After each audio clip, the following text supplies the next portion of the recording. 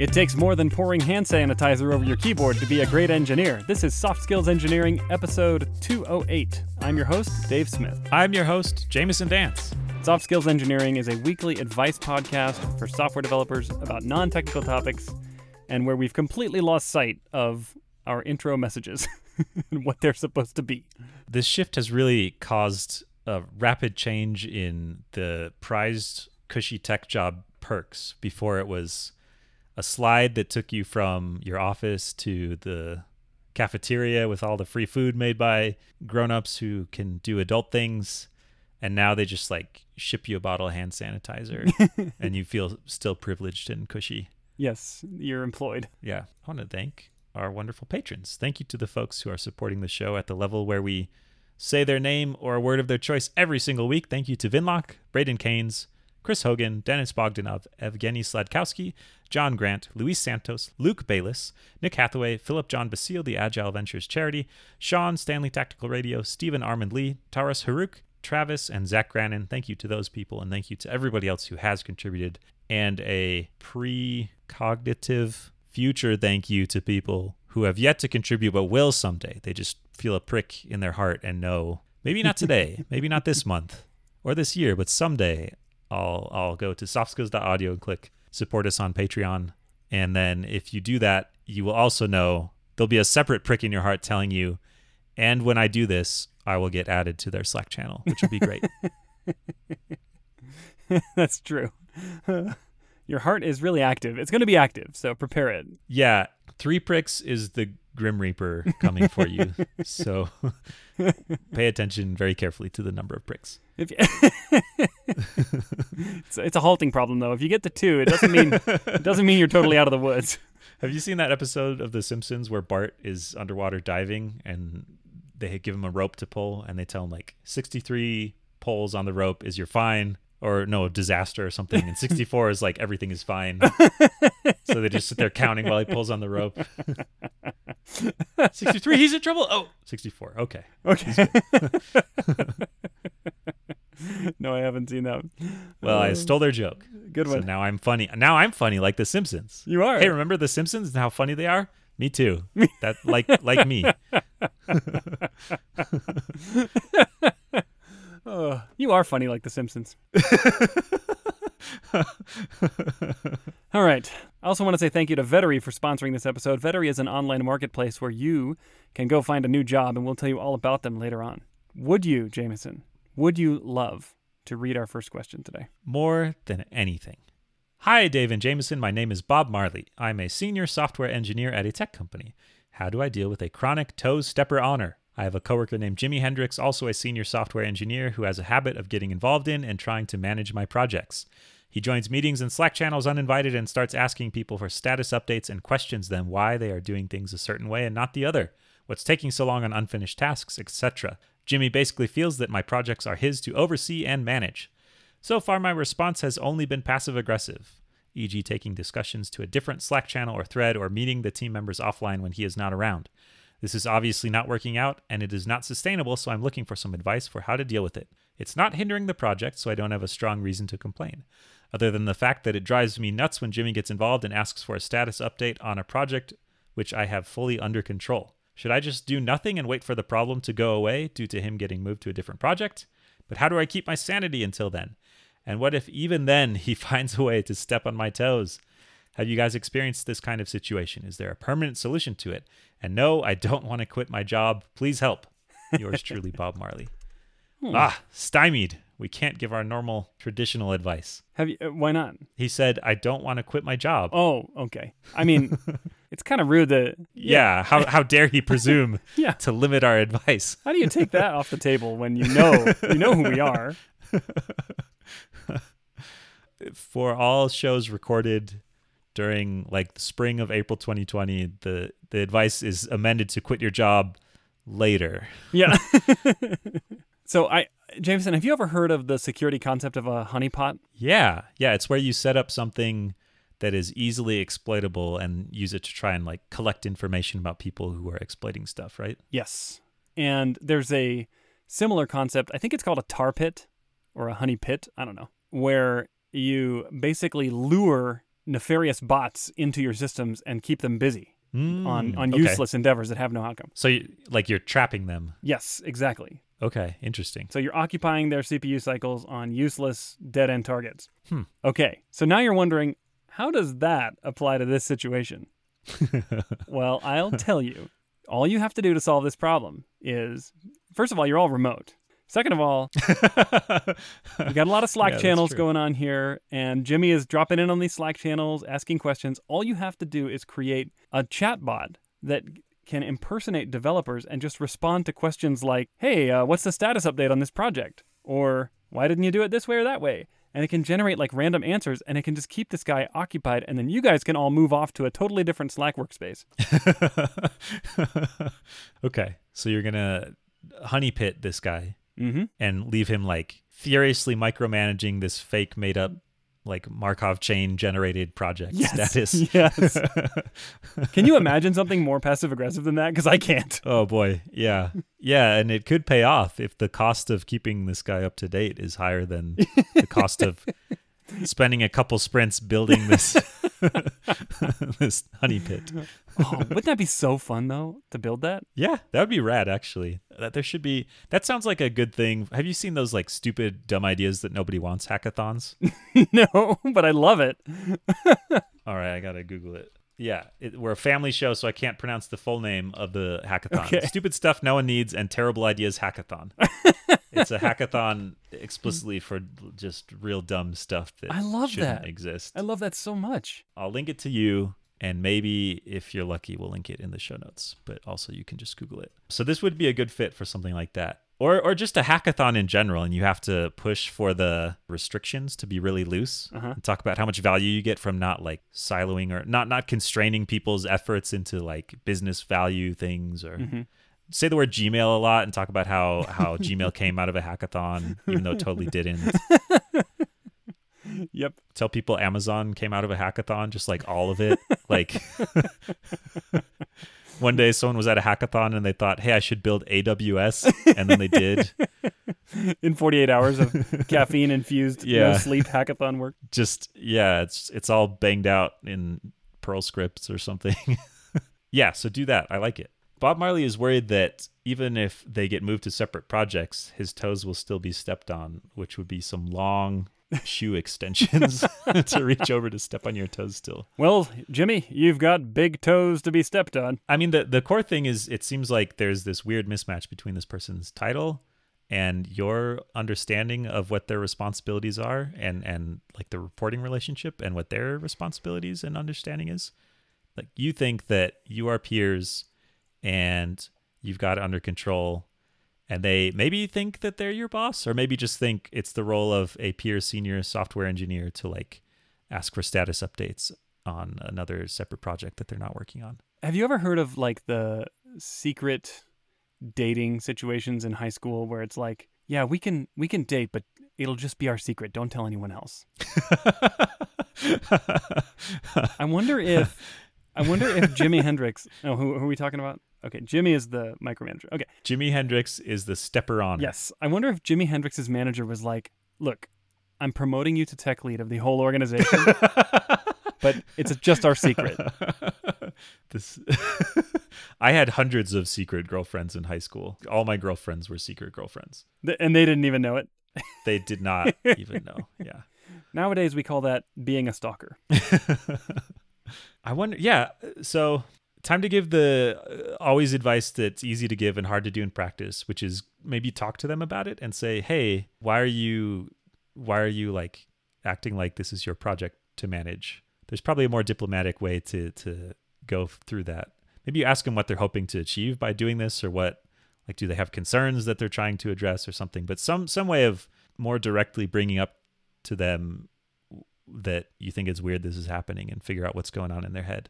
And then they tell you the secret, and they're like, hey, boss told me not to tell you, but I'm going to let you in on boss and I's secret, which is I am the secret co-VP CTO now. Right. And I'm just trying to ease into that role. And with you. I'm worried that I'm going to get a bad rating if I don't do the job fully.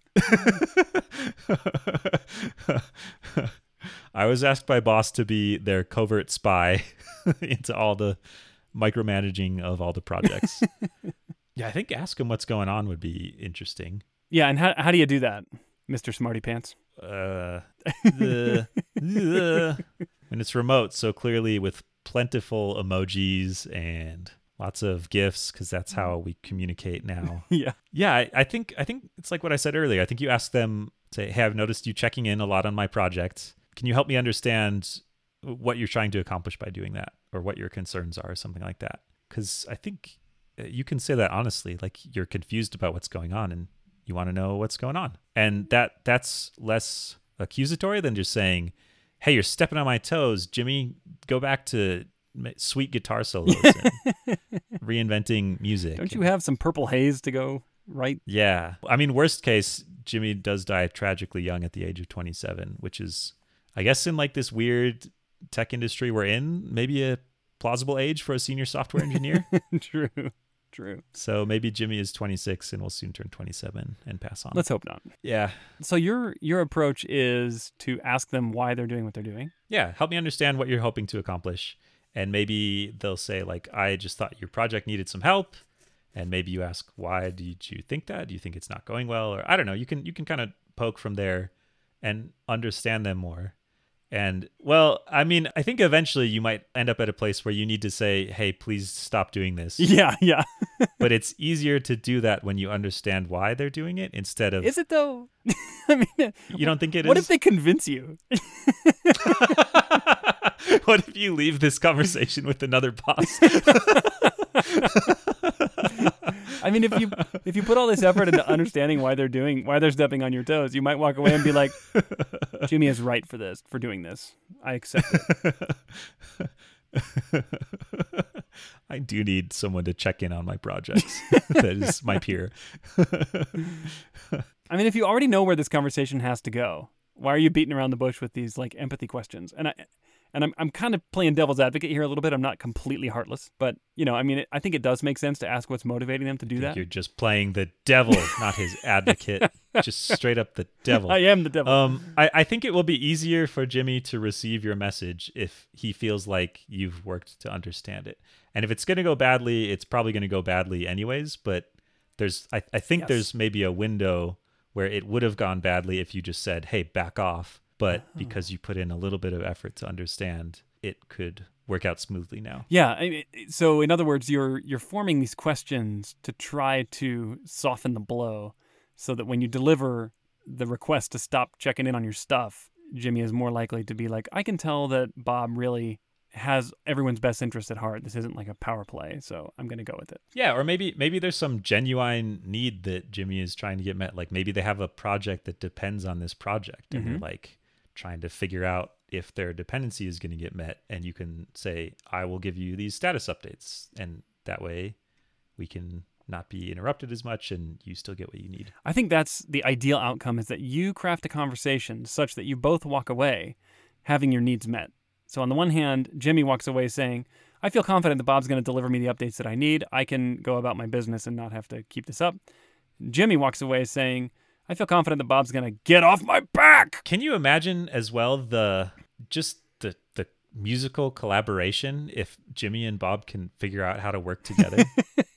It'd be like this reggae guitar. Blow our minds. Oh, yeah. Yeah, it would be rad. It would be good. So say that doesn't work. Say they just get mad or tell you, well, I'm checking up because I don't think you can do it, and you're doomed without me. Or I don't know. Say it doesn't end up at a place where you can magically give them what they need and get what you need. What do you do then? Yeah, this is where you break out the E word. Ecstasy? No.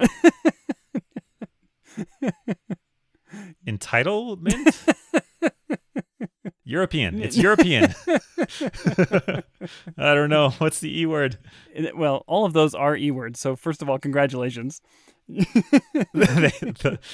Those are the only 3 E words that I know. But the E word I was thinking of is escalation. So if you're coming to a point where you two are peers and have a disagreement on what the working relationship should be, it's time to take it up the chain and break the tie. Yeah. Yeah. I mean, sure. And I think it's probably fair I think the way you escalate is just say, hey, it seems like we can't agree on this. Let's escalate. Like, I don't know that you have to do it sneakily behind their back. Oh, yeah. You escalate together. That's right. I mean, Yeah, and that's one of the roles of your managers, help resolve disagreements too. So That is right. Sneaky behind the back escalation, that's not escalation at all. That's just sneaky behind the back. you're escalating a knife into their back. Exactly. Thrusting upwards. It's the best way to reach the heart. Right, from the back. Yeah. Okay. So you escalate. How do you make sure that your manager agrees with you? Right, before you, how do you make sure it's going to come down your way? Yeah, let's escalate together and help resolve this my way. Well, this is where just the mindset of escalation will help you form an objective opinion about what's going on. And it's going to require you to actually describe the negative impact of the behavior you're seeing here in terms that are beyond just your feelings. You know, if Jimmy's doing things that are good for both teams and there are limited costs and lots of benefits, it's going to be hard for you to make a case that it's a bad thing he's doing. And maybe the answer is you should have been doing them in the first place and maybe you've been dropping the ball. But also the answer could be, this is all just extra work and you're giving my team a sense like they have two bosses to report to and you're creating confusion about the chain of command. That's our military reference quota for the show right there. That's a completely possible explanation, but you need to really sit down and quantify what the negative impact is so that if you have to take it to a third party, like your manager, then you have some ground to stand on. I like that. It's kind of it's like an external pressure to make sure you have your stuff together. There was some detail I didn't read that was included in the question, which is basically that this person has done this before to other people. And also, there was a discussion happening where people were griping about upper management. And then Jimmy was like, oh, no, like, that wasn't me. That was the other upper managers. And so, like, something weird is... I don't know. You might just have to have this person's bubble popped or something. Yeah. And I like how you said, like, if this person is going to freak out at you, that's probably going to happen regardless of how daintily you dance into the conversation. And if that happens, and you've been professional about this, you have to not internalize the blame onto yourself. In other words, if they freak out... This is so hard. Yeah, exactly. If they freak out, like anytime anyone freaks out, unless you're doing something really bad to them, it's not your fault, you know? Yeah. The thing I struggle with is thinking there was this perfect path through this conversation or series of events with which if only I followed that, then this would have all resolved. Right. And I don't know if this is true or not, but the way I get out of bed in the morning is to convince myself, probably not. Like, if I had said this thing instead of that thing, I think it still would have worked out about the same. Exactly. Like, your word choice is not going to change the fact if someone freaks out on you. Yeah, I think you're right. If you try approaching it with empathy and try and resolve it together and then try and present a clear, like, objective case, the broad strokes are what matters here. Yeah. Well, have we answered the question? I think so. I don't have anything else to offer here, but I would encourage, I think that what we've come down to is we would both encourage you to address this with the person. And ideally, instead of saying stop doing this, you should probably describe what you think the boundaries of their role should be and tell them more proactively, here's how I think our working relationship should be. Instead of just like, stop doing that. Stop it. I like it. All right. If you've been a software developer at the same job for a few years, it might be time to start looking around. Quit your job is our favorite advice, but first you should probably find a new job. Trust me, it is better this way. Check out a service called Vettery, which matches developers with employers based on what you want, like your location, salary requirements, and technologies you want to work with. I actually signed up myself, and within a week, they sent me an opportunity that looked really good. My current approach to job seeking is tweet dumb stuff and hope the company notices me. So this sounds like an improvement, I think. Yeah. Once you sign up, you get a consultant to help you find opportunities. I also like that Vettery lets you specify your salary requirements early rather than going through the whole interview process only to find out, your salary expectations were way off. That actually happened to me in an interview. Would have been nice to avoid that. You can start using Vettery without reversing a linked list on a whiteboard too. They don't have a coding test to sign up. If you are thinking about taking our advice, the soft skills engineering patented advice and quitting your job, check out Vettery. Go to vettery.com/softskills to sign up. That's vettery.com/softskills. If you use that link, you will help support the show. And if you get a job through Vettery, they will send you $300. Thank you so much to Vettery for sponsoring the show. Okay, let me read our next question. This comes from an anonymous listener who says, Hi, Dave and Jamison. Love the show. I have been gathering informal peer feedback from my team. I was told I am doing well and I should be doing, quote, more high leverage work. I interpret that as coming up with design patterns, best practices, and mentoring other developers. I mentioned that to my manager, and while he agrees, he also said there is no additional headcount for the coming year, and knowing that there is a backlog full of features, my concern is that I will be the primary person tasked with writing those features. How could I negotiate or convince my manager to let me do more tech lead work instead? So when I hear this question, it sounds to me like the manager is just trying to say like, yeah, sounds good. Get your stuff done. Okay. That's how I interpret this. Like, sure, high leverage is great. Like, write all the design patterns you want. Please make sure that we still ship software. Because I think a way this could go wrong is if you just say, all right, I am now the architect, and now my job is to audit and recommend, and my value will be very, very widely felt and very hard to measure, but good. It'll be very good. Yeah, totally possible. In fact, the first time I read this question, I was thinking, okay, how can we advise this listener on how to go about this with fixed headcount? There's not a lot of growth happening. And then just now, I think I had the same thought that you did. Like, maybe this is the manager giving you a hint, like saying, yeah, that sounds good, but just so you know, we have fixed headcount, which I'm actually having a hard time putting those two facts together. Like, on the one hand, I want to grow to become more of a leader in the organization. And on the other hand, we're not hiring people. Those two things don't seem like they would be mutually exclusive. So the more high leverage work feedback was from this person's peers, right? Yes, exactly. So I guess what you're saying is the question asker wants to move into more of a leadership role, and you're saying there aren't slots? No, because there aren't. No, what I'm saying is that What do you mean? You should probably consider that maybe the manager is dropping you a hint to say, look, I don't want to burst your bubble, but I'm not going to help you grow that way right now. Like, we just can't invest that time right now or something? Yeah, or I don't see it in you. That's kind of a harsh thing to say, but that's what I'm concerned that this manager might be expressing. As a manager, you never want to say this out loud, like, sorry, you're not leadership material. Like, you never want to say that because people can grow into that, even if they're not that now. Yeah. And so maybe it's a combination of, I don't see it in you now, we don't have the opportunities now, or many other reasons. But the manager is basically saying, or potentially saying, no. This could be a very soft, roundabout, passive-aggressive no. Yeah, exactly. But that's just one perspective. Yeah, I wasn't thinking about that. I was thinking, okay, maybe you need to make the case more strongly and tie the work that you want to do more directly to value. But if they just think, yeah, there's no way this is going to work out, then that wouldn't work too well. I think if you had some way to pilot this, right? So if someone came to me and said, I want to work on design patterns, I think I would start to get a little bit nervous and think, what does that mean? Like, we already have that book. It's fine. It's also caused a lot of bad code to be written. Like, what are you going to do? What will be better because of this? And try and get them pinned down to some specifics that had more specific constraints and things to measure. Because it's not easy, but it's easier to measure value in like features shipped.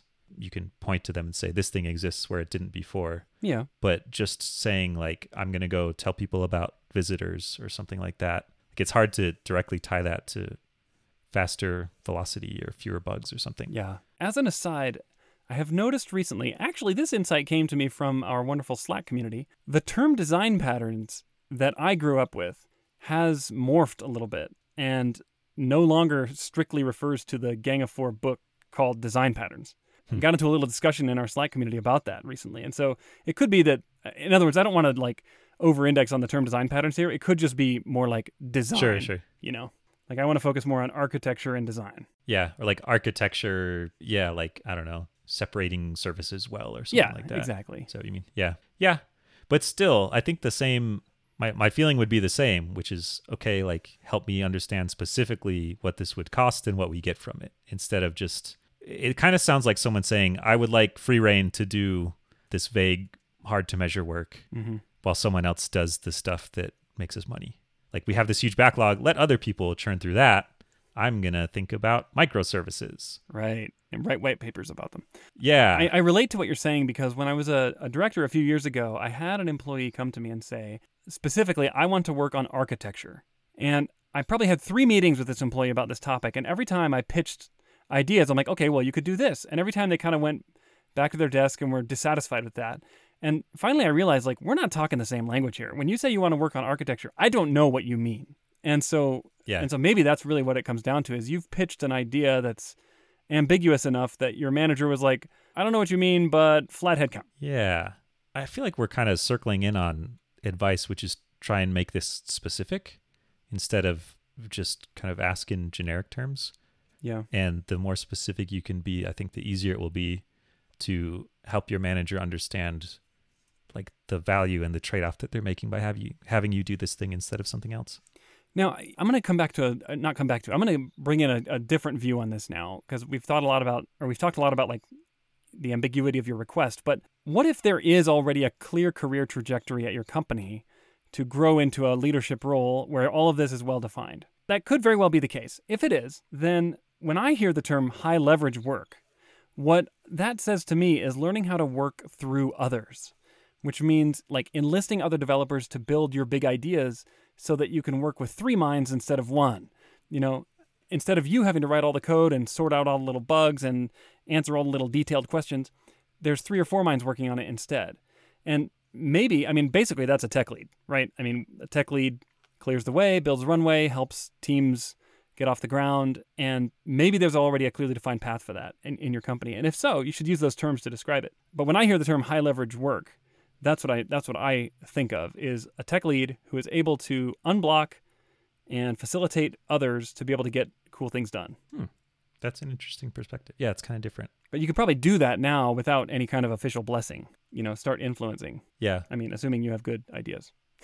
It's important.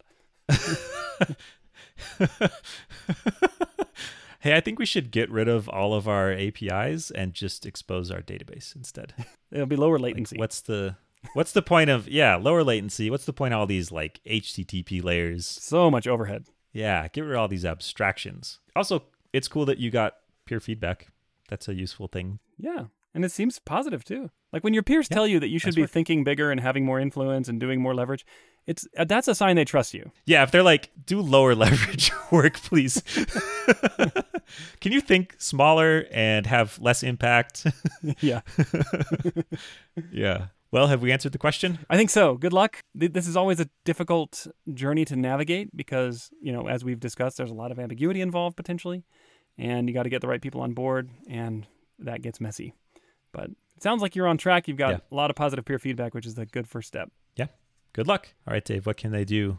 By they, I mean the human race, I guess. What can the human race do if they want their own questions answered? Well, first of all, don't all do this at once because it'll probably bring down our systems. But just, you know, a few at a time. Listen, we can't afford like high availability or load balancing. You're going to have to balance your own load. Yeah, exactly. Just start a random counter. Form an orderly queue. Yeah, a little jitter. And when the counter says go to softskills.audio and click on Ask a Question, where you can fill out a form to ask a question. Thank you so much to all those who have done so. And if you want to support the show, check out vettery.com/softskills if you're looking for a new job, and hit us up on Patreon on softskills.audio. Click support us on Patreon. Thank you very much. We'll catch you next week.